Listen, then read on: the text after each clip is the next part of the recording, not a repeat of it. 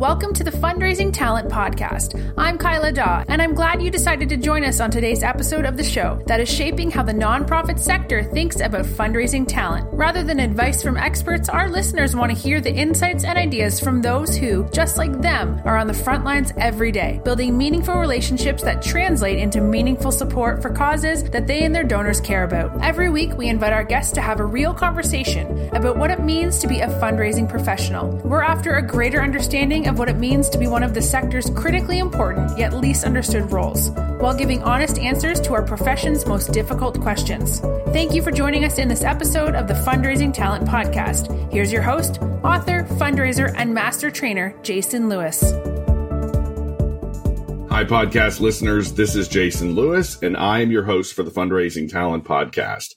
I want to thank you for joining us today for the show that is shaping the way that the nonprofit sector thinks about fundraising talent.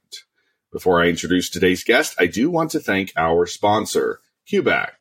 QBAC is a next-generation advancement solution that reimagines alumni engagement to increase major planned and principal giving.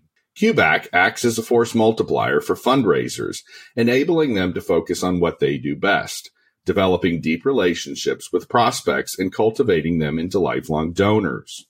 QBAC automates the qualification process beyond simple scoring to ensure that your fundraisers have the best prospects. QBAC also uncovers actionable insights about current and future prospects to help fundraisers develop personalized cultivation strategies. Start closing bigger gifts in less time by going to www.qbac.com to schedule a free demo.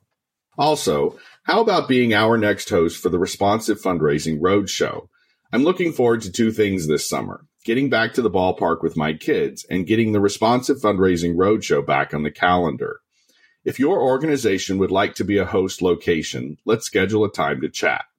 The Responsive Fundraising Roadshow provides 6 hours of the best fundraising training out there based on Responsive's 4 sense-making tools. Hosting Responsive's Roadshow is not like hosting a major conference that requires months of planning and all types of resources. All we need you to do is provide us with a safe learning environment for 25 adult professionals in your community who want to understand how highly effective fundraising really works. There is no cost to your organization, and we will reimburse you for all related expenses. If your organization would like to host the Responsive Fundraising Roadshow in your community, reach out and let's have a conversation today. Hi, Sandy. I am delighted to have you back on the Fundraising Talent Podcast today. We were just talking before we hit the record button. I think you were one of our earliest guests. We're going to have to go back and do some homework, but I'm guessing you were probably in the first 25 or so. And now we've got you back here, probably somewhere around 250 episodes. Delighted to have you back. Before we dive into our conversation, Sandy, how about we just let you introduce yourself to our listeners? Absolutely. Hi, Jason. Good to see you. I'm Sandy Bliss, Chief Advancement Officer for the Corps Cadets at Virginia Tech. And I have a long history of fundraising, but what brought me to Virginia Tech and the Corps Cadets is that my father was in the military and I lost him while I was at University of Miami. And this was a way for me to be able to honor his legacy through the Corps Cadets. Yeah, and I think that was, Sandy, that was really a lot of what we talked about with that previous conversation, was that the way that your work, I remember that vividly, was the way that your work and fundraising in particular had sort of found its place, or you had found a place where you could sort of honor him. And somehow or another, we wove that into whatever it was the specific topic was. Sandy, we always invite our guests to come with a big idea or bold opinion. You and I have been exchanging messages periodically on social media, and we thought we'd hop on here and have a conversation. What are we going to talk about today? Just circling around the idea of walking into donor meetings without an expectation. And a lot of the comments that I have sent you, and I've heard you commenting, and I just couldn't agree more. I was cheering from the sideline. Absolutely. Don't walk in with a number in your mind when you talk to a donor. Make sure you're walking in with a clean slate and let that number come from the donor. It's okay to have ideas about their passion areas and what it takes to invest in that passion area, but you're absolutely going to leave money on the table or insult somebody with a number walking into the donor conversation. Yeah, I have.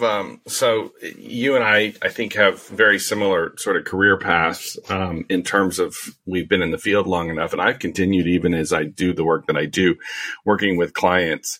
And Sandy, I work with a number of clients. What's your thoughts on this? So I work with a number of clients that have not sort of entered into that room for the first time, or that lunch table, or wherever they're sitting, and they have never made that ask before, they themselves, on the soliciting, on our side of the table. Oftentimes there's plenty of information I can provide them, a third party can provide them. But my advice to them is oftentimes to sort of sit back and sort of have the conversation.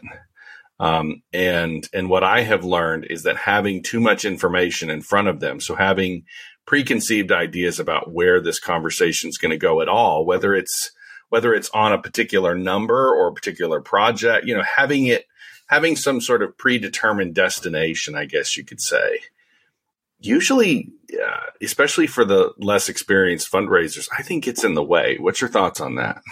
I couldn't agree with you more. I've seen people show up to the first donor meeting, to my horror, and put out a proposal on the table for $1 million for someone who didn't even know it was coming. So first, you didn't even give them a preface during the conversation, setting up the call in the first place. And now you're going to present them with a proposal that they didn't even know was coming, with an expectation that $1 million is where they're at. And in this virtual world that most fundraisers are in right now, that could be even more deadly. They just click you off. They don't even have to leave the meeting or exit a restaurant. They just have to click a button and turn you off. So I think it's super important. Yeah. Do you think I always wonder with some of the assertiveness, or in some cases, I think what we're getting at sort of is some of the aggressiveness that we sort of see. I think some of this sort of hinges on the notion that fundraising very closely resembles sales and that sort of stuff. But where does where do you think, Sandy, that sort of comes from? Where is that? Where does that originate from? That aggressiveness? I think I honestly feel like it comes from a place, you would think it comes from a place of bold, right? So assertive means bold, but it can also mean nervous. So those that I've worked with that probably aren't looking forward to the long drawn out cultivation, and then, you're qualifying and trying to figure that out and leading yourself before you get to the solicitation. It's just a hurry up, give me an answer. Let me get this out of the way. Give me the money so I can move on to the next person. So I honestly I don't feel like it comes from a place of confidence, maybe overly confident, but not confidence. Yeah, I've been reading a particular author, and I think I've even chimed in on these conversations. This is sort of a different context, but similar, certainly in the same vein of what we're talking about. But does some of it just simply come from fear, and maybe even an internally driven fear that I'm not going to meet the boss's expectation or the board's expectation?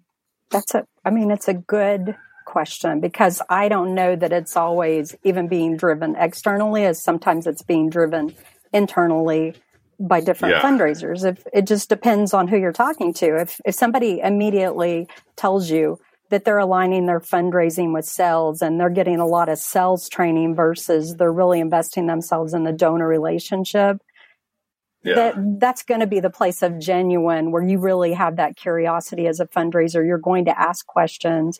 You're going to listen to the donor and what they want to do and help align some type of valuable investment wherever you are with what they want to do, versus I just walked in, Jason. I decided you wanted to do this. Your family all came from this school or this college or this program, and this is what you want to do. And you're not even connected to it. You absolutely don't even care about this. You care about something else. And I didn't even take the time to listen, but it was just me checking the box.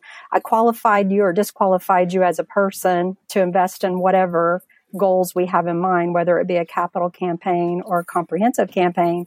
And I'm just moving on now. I've got another person to get to. So it's more about, sometimes I think, checking a box than actually getting to a number, or you wait till the end of the year.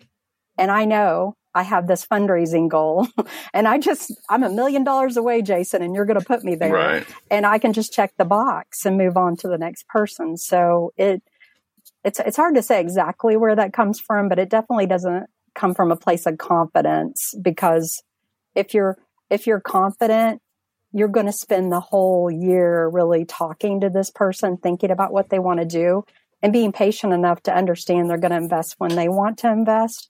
And you may get a larger investment by just being patient. So, Sandy, I'm going to pull back the curtain on one of the chapters in my forthcoming book. You manage a team, right? You've got people working for you. Am I right? Yes. That's what I recall. Yeah. So one of the things that So in late 2019, I was having lunch with a woman in New York City, and I won't name her name. That's about as specific as I need to be. But let's just say she's very closely tied with perhaps the most legitimate credentialing group in our sector, right? And she tells me, I say to her, how many of the donors, how many of the fundraisers in our space do you think know how to have lunch with a donor? I think that was sort of, because I'm always on here. Anybody who's listened to the podcast knows that I'm always talking about having lunch with a donor. And she said, maybe 10%. She said, maybe 10%. And I thought, okay, here's the organization that is supposedly credentialing, sort of the most esteemed credentialing body in our sort of space. And she's saying 90% of the people don't know how to sit down and have lunch with people.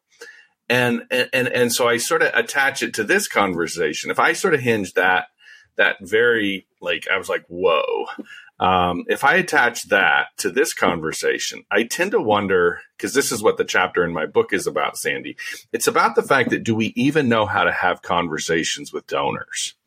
Do we know how to sit across a lunch table?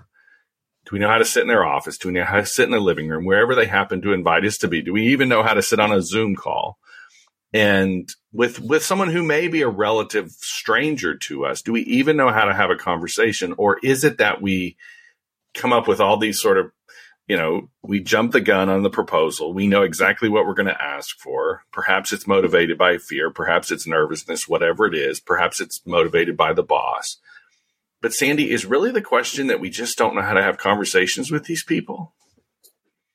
I think that's a good question, but all I could think of when you said 90-10 was the, 90% of what happens, 10% of what you do about it. So I think this is the reality that we live in, right? You walk in and 90% is what's actually happening in that room, and 10% are what are you going to do with that information? Whether you walked in thinking you knew how to cultivate, whether you think you're the expert at cultivation and you're going to, teach everybody else how to cultivate. I think the 10% is kind of important. And I love that she said that, because the 10% really is, what are you doing about it? So maybe that's the 10% of the people that are actually doing something about it, and the 90% that are trying to figure it out. But this virtual space that is not going to go away for fundraisers, because it does make, you get in touch with potential donors that you could have never reached, whether it be your budget or logistics or whatever has caused you to get to that place. So figuring that out a little bit quicker, what is the standard practice of getting on a virtual meeting with a donor? Is it that they understand the donor? Do they understand how to even access that technology? Do they know how to handle that themselves? Have you prepared them for the type of conversation? Right. Because I can assure you that you're getting to the conversation of money a whole lot faster. There's not the waiter coming to the table, whether you're getting lunch or whether you're getting coffee. And there's not the usual, we're walking together to a table. There's not a lot of the rest of this happening. So you're like you and me, face to face, you're going to have a conversation. Hey, why'd you call me here? What are we going to talk about? And what do you need from me? And you get with the A personalities, they are going to ask you a lot sooner, what do you need from me? What do you want? Right. And are you going to, with deer in the headlights, not know what to say in that moment, and having the ability just to be genuinely curious? There's no one that you're going to have a meeting with, especially if they're affiliated with the organization that you're part of. You call them to a meeting, they're going to be so excited you want to hear about and learn about them. But if you start hitting them with all kinds of things you have thought about ahead of the meeting and what you need, if I told you, Jason, here's what I need, you already tuned me out because everybody needs something. So, yes, but if I have an opportunity for you, you're going to handle it much differently, the conversation between you and I. Yeah, I think I think fundraising hasn't, people hear me say this a lot. I don't think fundraising has grown up to the place where we know how to have conversations with someone who is, by definition, professionally speaking, perhaps a fundraiser. And on the other side, we don't know how to have, a conversation with somebody who identifies as a donor. And so we build in between all of this stuff, all of these sort of mechanisms and tools and control systems, whatever they are, to basically avoid sort of the messy ambiguity, sort of complex, uncertain space that exists between like you and I right now. We don't know where this is going to go, but in some ways, I think that like the conversation I was having with this woman in New York, I think, my service here on the podcast is a service to the fundraising professionals who just don't know how to have conversations with people. There's a poet who writes poetry in the work. He works workplace related poetry. I don't, his name's White. David White is his name. And he says the conversation is the work. And I don't think Sandy, have we not figured out in our fundraising space, and it would seem like enough of this would sort of come from the nonprofit sector in general, because I think the nonprofit sector as a whole is a lot about the same thing. Have we not figured out that a lot of the work that we do really is just the conversation? I don't think we have. And it's more the donor conversation than our conversation. It is more of you having the ability to ask open-ended questions and actually listen and not try to fill that space, because every donor is different. Some are going to have these really quick-wit personalities who are willing to ask you questions back really fast and answer your questions really fast, while others take a little more time to process. And not having that ability to notice social cues, to be able to anticipate the conversation ahead of the conversation. I don't have anyone set up my donor meetings for me, because I want to hear your voice. I want to hear what you're thinking, and I want you to know what I'm thinking and why I'm meeting with you, so that you're not coming to a meeting with me and then think, oh my gosh, why did you call me here again? Right. I think this is so important to just be that very curious, inquisitive person ahead of the meeting, and allow the donor to learn why you're a prospect or whatever they are in your transition to becoming a partner within your organization, being clear with what that is, and not just limiting it to money, because a lot of people can influence a lot of change in your organization. So if you start like a salesperson, going back to what you said, being a salesperson versus a fundraiser, you're missing opportunity to bring somebody into the fold of your organization that maybe could introduce you to others or give their time, whatever they plan, whatever their time allows for. But you've got to ask those questions and let them know why you want to meet, so that you can have a clear understanding walking into that meeting. Or whether you're getting to a virtual meeting, they know why they're there, and they aren't surprised by me getting on a call with you, Jason, and just saying, hey, so the reason why I know I just said I wanted to hear about your experiences at whatever organization, why I really called you here is that I need you to invest in this. We're trying to reach this match. You weren't prepared for any of that. I need to give you a clear understanding of what it is and give you the ability to tell me on the call ahead of me actually getting face to face with you, or the email, however you set it up, so that there's a real opportunity for this donor to have a voice in that conversation versus I'm talking at you. We're talking together. I seem to have, you've made a couple of comments thus far, sort of reading in between the lines of what you're saying. COVID has only made this more, it sounds to me like you're saying to me, and I completely concur. COVID has only made this ability to have conversations in a virtual setting like this all the more important, not less important. Am I right? You're 100% accurate. Yeah. I mean, there has been better fundraising this past year than the year previous because you're getting to conversations faster, which makes you have to be a better partner in the virtual conversations, and you're not surprising your prospect or donor or alum or whoever you're talking to. Yeah, there's some academics who call it what they call perceived proximity. I've occasionally, when I've referenced this concept, I've put the wrong word in front of the word proximity. But I've remembered it's 2 P's. That's one of my sneaky ways to remember dumb things. But what perceived proximity does is kind of like what you and I are doing here. You have to really put on, it's not so much putting on your A game, but when I read through it, it's like putting on your real game. You have to be pretty damn real in order for it to work. And if you don't, ultimately you can have, and they've been studying this stuff perhaps for the last decade or so, since we've become more comfortable and more accustomed to using virtual meeting spaces like you and I are in. But what they're starting to figure out about perceived proximity is that you can have individuals who experience proximity in a more real, genuine sense via platforms like this than they even can with colleagues that are in the same building with them, for whom there is no there's no meaningfulness in the relationship.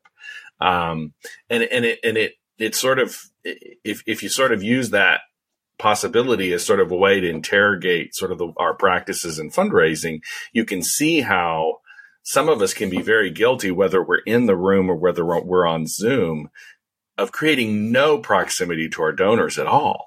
You know, you can literally be sitting in the same room, but if you're just basically there to be a robot to spit out proposals, good luck, right? Right.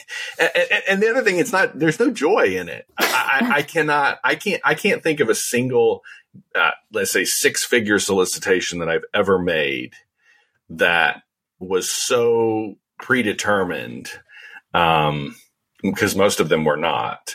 But I can't think of a single one of them that was so predetermined to the point where I lost the joy in it. There is so much joy and surprise and excitement in being able to effectively get away with asking for a 6-figure gift that you really didn't fully know you were going to get, and maybe didn't even know you were going to be able to act, in a timely way, according to plan, ask for, right? Right. Isn't that part of the job? Yes.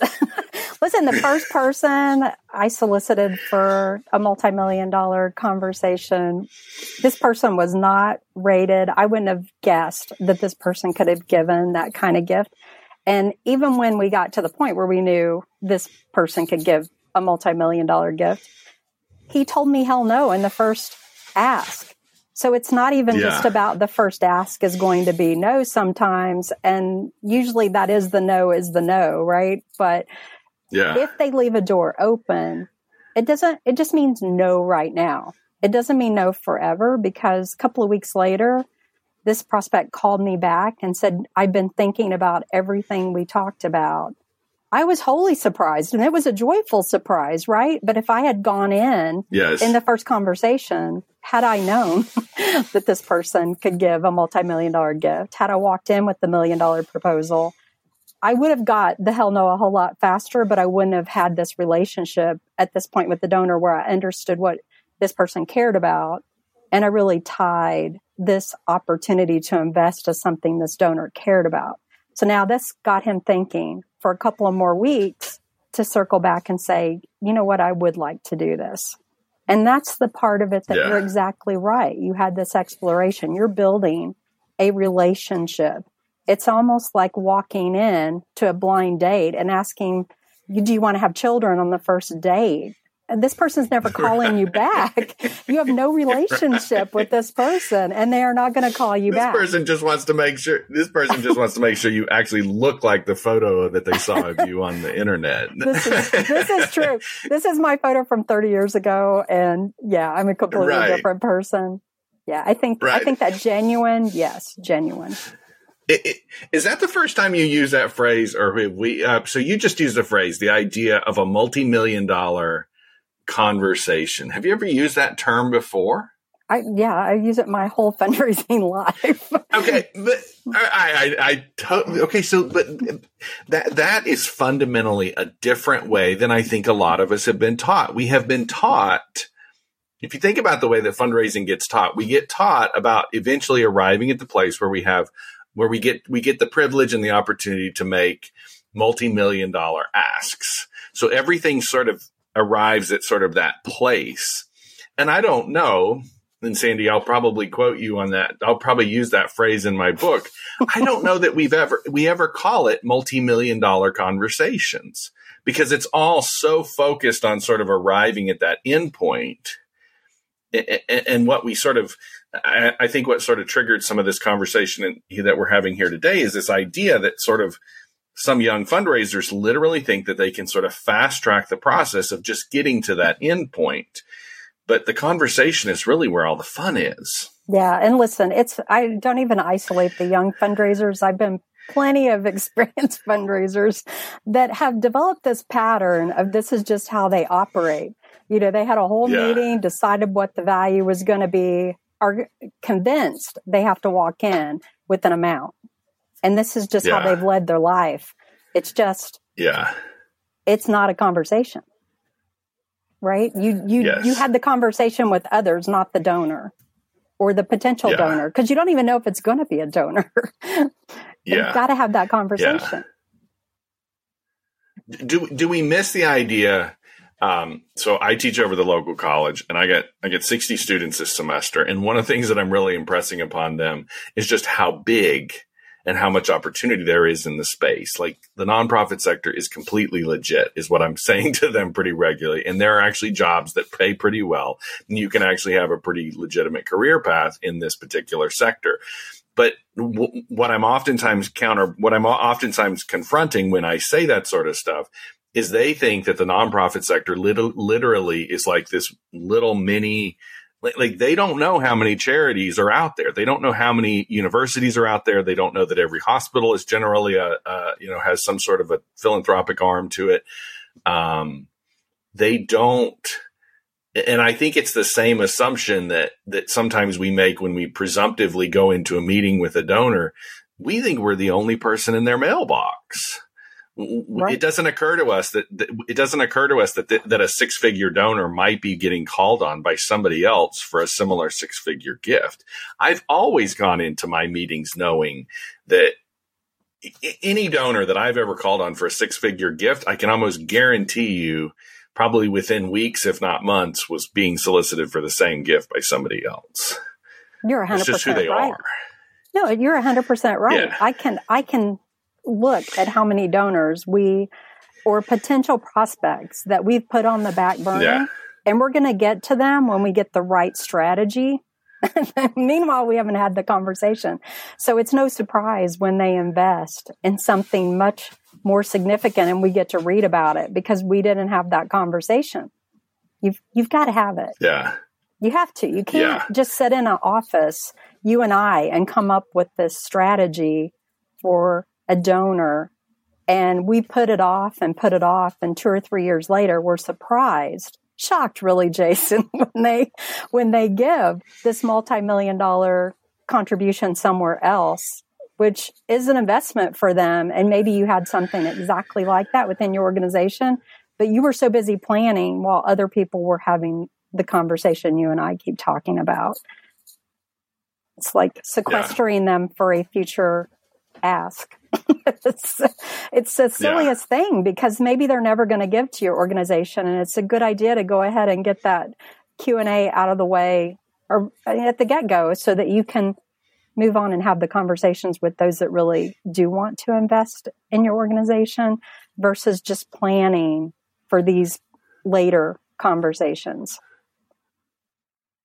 Yeah, and maybe that's some of it too. When I was at the Epilepsy Foundation in Washington, we worked for Danielle and I worked for a very aggressive president at the time, and he was quite determined that we would get solicitations done in the very first meeting. And so perhaps some of this is the pace at which and the expectation that, it's kind of like that old you don't ask on the first date, and some bosses insist that you ask on the first date. But I think in all of my coaching, I have always said you don't ask in the initial meeting. So we track in our coaching methodology, we only track two types of meetings. We don't care if there's what asks are being made and what not, but there's an initial meeting, which is always that first one. And then everything else is a subsequent meeting. And we don't want asks being made in that initial meeting. And in some ways, what we're doing there, we have an outline of keyword questions that we use. In some ways, we're just using that as sort of training space, not so much for the benefit of the donor, but for the benefit of the fundraiser to learn how to have these conversations. We just want to have a consistent place in the pattern of work that you're involved in, where you just have to sit down in front of somebody who, at first is a complete stranger. And by the end of the conversation, you would enjoy spending time with them. That's what you want, isn't it? I think you're 100%. I've been told that perhaps I'm a bit aggressive because I always want to find out in the first conversation, are you ever going to invest? And I'm not asking that specifically. Yeah. And so you could say that I sort of ask on the first date, but it's more of, I need to make sure we're actually going to have a relationship, Jason, that ends up how I want it to end up. And it's more about asking a couple of open-ended questions. And the main one that I always want to ask is, if you have invested, I want to know why. Yeah. And that one question is going to lead me to understand if you're going to invest again, because you're either happy or unhappy that you invested, and you already know how you feel about it. So I'm going to now know. You're doing what we call getting. So we have 5 questions. The fourth question is what we call getting money on the table. We're getting money on the table. We're asking the question, what other organizations do you support, and why have you supported us in the past? Because we want that development officer to get very comfortable having the conversation about money. And when you ask that question, it inevitably, oftentimes if it's a very generous individual who is inclined to give on the first time, it ultimately leads to a gift sometimes in that first meeting. But I'm guessing you would call that getting money on the table. You want money to be a part of the conversation. I want them to understand why we're talking, Yeah. I don't want them to think we're lunch buddies or coffee buddies. I've worked with plenty of people who have somebody every year they're having coffee or lunch with, because that's pretty much how they're cycling in and out. 5 years later, you could ask them, so where's this person? What are they going to do? They cannot tell you. Yeah. Which is really an unfortunate waste of resources. And if you were being honest with yourself and honest with the prospect donor or whatever you have them in your cycle, if you're being honest, they don't want you to waste. And if they really care about your organization, they don't want you to waste money. There are some donors who are happy to allow you to have a nice fancy dinner with them every year. And we just continue to meet, Jason, and we're never actually going to have any kind of wedding date, right? We're never going to commit to any kind of financial conversation. We are just going to be in this continual cycle. And you don't know why we're stuck in that rut. Yeah, I've got this, I don't know if you've read it, Lisa Greer's, philanthropy revolution. And so she's a very wealthy individual. Her and her husband made a lot of money. I don't know exactly how. But she talks about this in that book, that she knows, she knows that fundraising has got to the place where she knows the development officers who call on her and who will never have the nerve to ask at all. They'll just sort of go round and round. And she sort of alludes, I have to go back and look at the book. I'm sure I highlighted some of what I'm talking about, but we wear on people. If you don't actually get to the ask, you wear on people because, they know the donor's been asked before, and they've been asked by people who are much more sort of assertive and willing to eventually bring the conversation to that place. But you wear on people. If you don't actually sort of bring it to a place where, Well, you're telling them their time invaluable, right? Yeah, I think it all sort of comes back to I don't think some of our colleagues where this conversation originated, and I think you and I are so much on the same page. I think if we don't sort of have the conversation, get money on the table, but also sort of bring it to, we kind of bring these things to a close. But what are you saying to I tend to think, last question before I let you go, I tend to think we can teach this stuff pretty quickly. And I think some of this is because of the way that we have trained people. The reason that we're overly assertive or overly aggressive, or in some cases not aggressive enough, is some of the ways that we've made the solicitation of the asking of the gift so sort of far down the road in terms of when a fundraiser is capable of doing that. We've exaggerated. I think I said this to a group last week when I was in Alabama. We've exaggerated what it is what sort of qualification you have to sit across the table from Mrs. Smith and ask for a gift. I don't disagree with you. I think it's intimidating for some fundraisers, especially younger fundraisers. Think how scared you were the first time somebody in a leadership title came with you on a visit to see a donor. You were a nervous wreck, and you felt like you were being judged the whole time. And it doesn't get any better for you if you are letting that sort of intimidate you versus as a teachable moment, watching and learning from somebody who's been doing it for a while. So it needs to be just more acceptable that fundraising is not perfect. And so if you're a perfectionist in spirit and quality, you're going to never be perfect at it in fundraising. We all make mistakes. You're dealing with live human beings that have ever-changing rules and roles. So no matter if you thought that person was going to invest, they told you they were going to, Jason, 2 years down the road, they still haven't done it. They may have things happening in their life that have changed that, but you're such a nice person, Jason. I don't want to tell you no. You need to help that donor be able to say no. And that is really just those skills of thinking through the conversation. And it's a real conversation, real human beings. They're not just a number or a box that you're checking. If you are having this, Q&A with them like a person, you're going to know, and you're allowing them the ability to be human and you to be human, as opposed to your conversation earlier about robotic, right? You're just walking in. You're going through every step that you had written down, and you can't change it because then I might really mess something up. I think you're 100% spot on. It's giving yourself permission to be human in these meetings and giving your donors permission to be human and have conversations like you and I, like real people that are just talking and learning together. Because you are learning. Yeah. You don't know this person. They're not family, So it's quite amazing sometimes when you get into these conversations. So a lot of the work that I do, I go shoulder to shoulder with executive directors a lot of times. So they themselves, not the fundraisers, but the executive directors, the person who's usually reporting to the board, I'm going with them and I'm helping them develop the confidence sitting across the table with the lunch with the major donor. And they have never learned how to have these conversations. They have just never, we had a gentleman, was working with a private school in Memphis, Tennessee, 5 years ago. And this gentleman was a retired naval captain. And he said to me that he had gone on 3 meetings in a single day with his chief development officer. And he said those meetings were exhausting.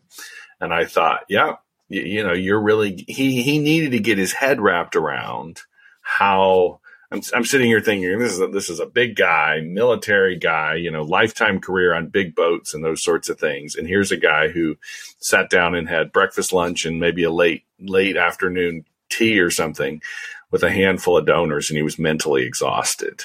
And probably didn't come home with a lot of checks. And so I thought but at the end of the day, I also knew, Sandy, that he would make for a much better boss now because he was the guy that was sending out this development officer of his every day to do the same thing. Right. We've got to teach these supervisors how to do this. I think that is in a nutshell exactly the point. If you have somebody teaching you that is not doing this. Yes. It's going to be those conversations where you're sitting in a room. Jason, you're just anticipating my donor for me, telling me what I should be doing. Yeah. And I tell those on my team who have questions about, am I handling this the right way? It's you, right? It's you 100%. Right. It's how you feel, what you hear, what you see, and then your best guess, because human beings change their mind and they have life events that happen through those conversations. So relying on yourself and giving your fundraisers permission to rely on themselves. You can give the tools, but at the end of the day, it's their conversation. You've got to give them the ability and the autonomy to have that. And so you would hope those leading fundraisers or those that are academic leads or like this retired naval officer, just trusting that your fundraiser is out having those conversations. And if you're exhausted, were you talking the whole time? Because then you learn nothing. No wonder, right? You didn't come home. I don't think I got to know that. I don't think he was talking the whole time. Okay. I think it was just, now his chief development officer might have been talking. I'm trying to think of what was exhausting about it, right? It was just one of those 3-day, it was one of those 3-meeting days. Those of us like yourself and myself and most of my listeners know that if you've done 3, because occasionally there's not a lot of times in a fundraiser's, schedule that you do 3 donor meetings in a day, but it can be done and it's just a lot of work. And I think what he was saying to me in terms of exhaustion, it was not physical exhaustion. It wasn't because he talked too much. Okay. It was the mental energy. It was the mental energy of being sincere and engaged and real. And maybe that loops all the way back to maybe what my retired naval captain was learning was that to be present and to be real is to not be able to rely on a very scripted, it's much easier just to rely on a script and just follow the script and arrive at the place where you make the ask and perhaps you get it or perhaps you don't. But this guy probably just felt like he was he was in the game and he did his job. That's my guess. Well, maybe you just answered the question we started with. Why do you think people just show up with a proposal? Yeah. Because it's less exhausting, Jason. Yeah, right. than $1 million conversation. Yeah. Well, And a warning to all of those who do think that they can show up for, and perhaps this is what you and I, 2 individuals who are experienced in the field, who know what we're paying people to do, for example. If all my concern for people who would show up with a proposal and who can basically read a script are not all that high value of employees anymore. I mean, we want people who can have deep and meaningful conversations. I think that's what concerns me with some of this prescriptive sort of stuff that I pick up in some shops is that, whether you close the deals or not, eventually the value of you as in the employee seat might start to be diminished because you're literally just behaving like an automaton. Well, if you think about it, Jason, if you throw enough of those out, you're eventually going to get $1 million. So is it really so bad? Right. It's just odds. It's just playing the odds. Sandy, we lose our listeners at 40 minutes, which is where we're at. So I'm going to let you go. But Sandy, if there's somebody interested in reaching out to you, perhaps they want to continue the conversation. They've heard something you've said and they thought, I'm going to reach out to her and continue the conversation. How would you suggest that they do that? Listen, I'm on LinkedIn. Just reach out to me on LinkedIn. Sandy, it has certainly been a pleasure. You're always welcome back. All right. Thanks, Jason. Have you read the book that nonprofit leaders and fundraising professionals alike are calling a must-read? In this pocket manifesto for today's fundraising professional, Jason deconstructs why many of us find ourselves working for organizations where we cannot accomplish our goals. These same organizations are notorious for rapid turnover and high donor attrition. To avoid this all-too-familiar path, Jason offers direction from those who want to be recognized and admired for their work. The war for fundraising talent challenges our ingrained beliefs and assumptions about how effective fundraising really works, and it questions the prevailing wisdom hiring decisions and donor behavior. Published by Gatekeepers Press, The War for Fundraising Talent is now available on Amazon and other major retailers.